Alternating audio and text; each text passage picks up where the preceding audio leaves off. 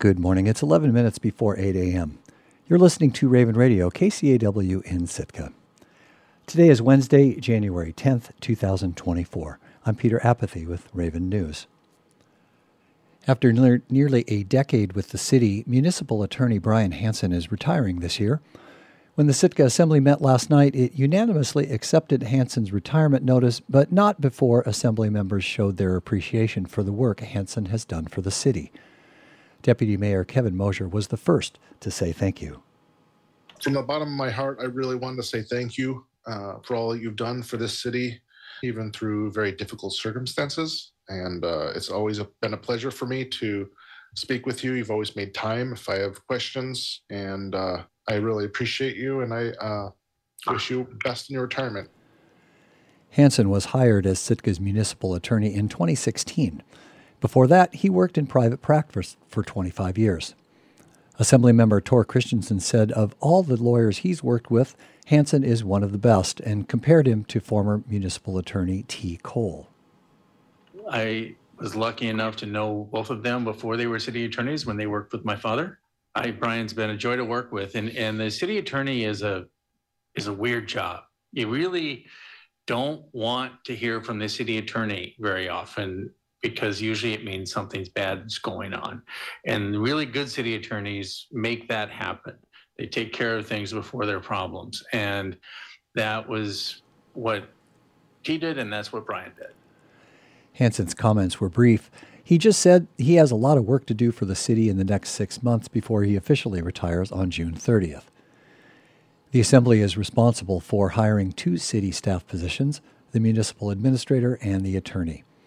The Assembly will review the attorney job description at its next meeting on January 23rd, and then they'll begin advertising for the position. Sitka's Chamber Music Festival will be getting a special gift this summer, a custom violin made out of wood salvaged from around Sitka. KCAW's Meredith Reddick spoke to the Sitka couple who commissioned the violin and to the artist who is crafting what he calls an audio portrait of the region.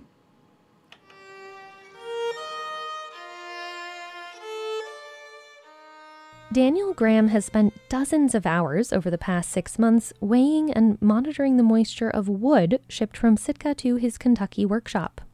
Once the wood is dry, it will take him about 300 more hours to build the violin that will join the resident collection of instruments of the Sitka Music Festival, but Graham doesn't like to dwell on that part.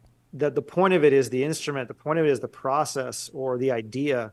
And so I think it kind of muddies the water sometimes when people try and associate a value based off of time or money, While most instrument makers are exacting about the species and treatment of wood they use, Graham embraces the unconventional. When Sitka couple Marcel and Connie LePerriere reached out to him last year about crafting a violin from salvaged Sitka wood, he was immediately excited. I was like, yes, that sounds fantastic. Anything that doesn't look like a regular violin, I'm for it, I like tradition. I think tradition's beautiful. But there's something to be said for doing something unique and, kind of authentic to someone's vision. The family shipped Graham a collection of local woods, each imbued with its own significance. 112-year-old Sitka spruce from the original Stevenson Hall building, which Marcel LePerriere helped renovate, and a piece of mountain ash from a tree that fell on Whale Island a few years ago. Yellow cedar, hemlock, and crabapple are also in Graham's toolkit. Connie LePerriere says she and Marcel wanted to support the festival and also highlight the beauty of Sitka's forests. So it just kind of made sense that when Marcel started thinking about it, that if we could have a violin that was local and have it played by some of these world-class musicians, I'm sure that the sound will be unique or beautiful, because these woods are beautiful. Marcel has advanced ALS, a terminal illness, and can no longer walk or talk. His wife, reading his answers aloud as he types, says the violin has given Marcel something positive to focus on. And Marcel is typing in here as he became disabled by ALS. He needed a project. So this seemed like one that he could kind of tackle under the current circumstances. Over the past 6 months, Graham has been slowly acclimatizing the wood and drying it out. Then he'll start hand carving, scraping, sanding, and bending. Once it's built, Graham says the sound will continue to evolve. We're going to make this, and then it's going to take people playing it to really make it sound like what it's supposed to sound like. Because the violin uses mostly non-traditional woods, Graham says there's no way to know exactly how the final product will sound. It's going to be a real audio portrait of the region that these woods come from, because they're not going to sound like anything else, you know? So I think some makers don't really take on projects like this because they don't know what it's going to sound like. That's the reason I'm really interested in it, because I have no idea what it's going to sound like. The LePerriers aren't concerned about having a traditional sound. They're excited to hear a violin that joins the forest they love with a festival they've supported for decades. It just seemed like an incredible opportunity to showcase Southeast Wood along with the Sitka Summer Music Festival, because that's world class too. So and unique, and the combination of the two just seems kind of amazing. The violin will debut at the Sitka Music Festival's 2024 series this June. When it's not in use, the violin will be on display in the Minor Music Center at Stevenson Hall. Graham hopes to eventually pair the instrument with a viola he plans to build next.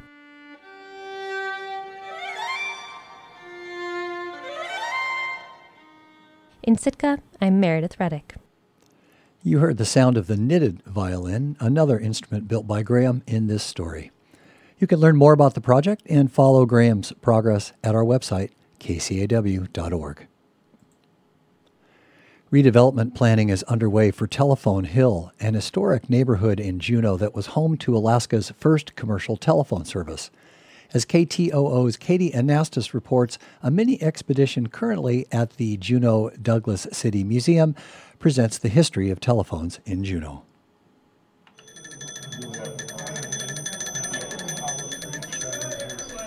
Sounds of early 20th century phones filled the Juneau Douglas City Museum on Friday night. 10-year-old Otis Beard studied them closely. There's a little metal ball clanking from each one really fast. Like on the other one, you can actually see it, but it goes like almost light speed. It looks really cool. Jim Samard helped get the phones back in ringing condition. They have a couple of functions. One is they've got a magneto that puts out about 60 to 80 volts. You can hear it now. It rings the bell.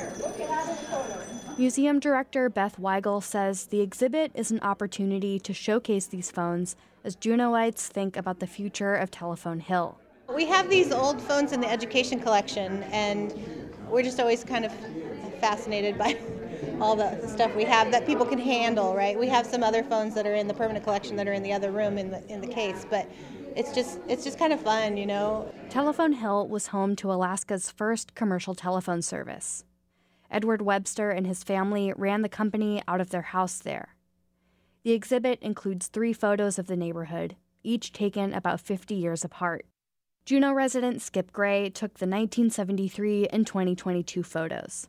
He used to live on Telephone Hill, and he spent the last year and a half combing through photos he's taken of the neighborhood as the city discusses a redevelopment plan for the area. I just heard about the exhibit at the last First Friday, and while I was here at the museum, and I offered them the use of some of my photos.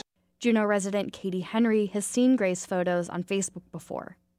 Looking at the ones on the wall, she says it's important to keep the green space that remains there. I think that hill provides relief for the encroaching, kind of urban feel of the downtown, and that the green is critical. Actually, it's part of what makes it still feel okay to be downtown. The state of Alaska transferred ownership of Telephone Hill to the city and borough of Juneau last year. In October, designers shared 4 preliminary redevelopment ideas. One involves building new housing among the existing homes.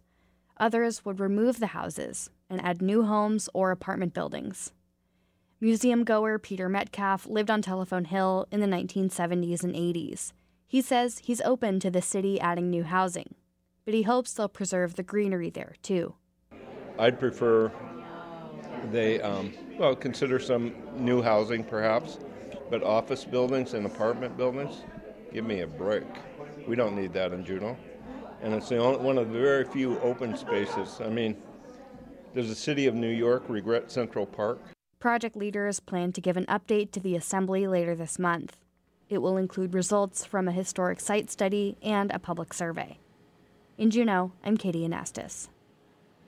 Juneau's Augustus Brown Pool could reopen as soon as March after a multi-million-dollar renovation over the past year. City Aquatics manager Tara Patterson says the downtown pool means a lot to the thousands of patrons who have used it for decades.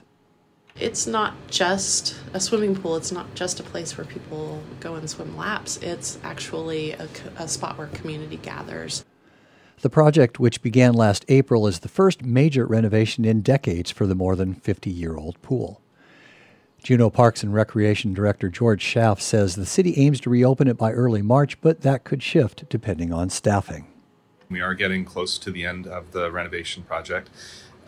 We're running a little bit behind schedule because of some supply chain issues and delays that we had along the way, but nothing too bad considering how big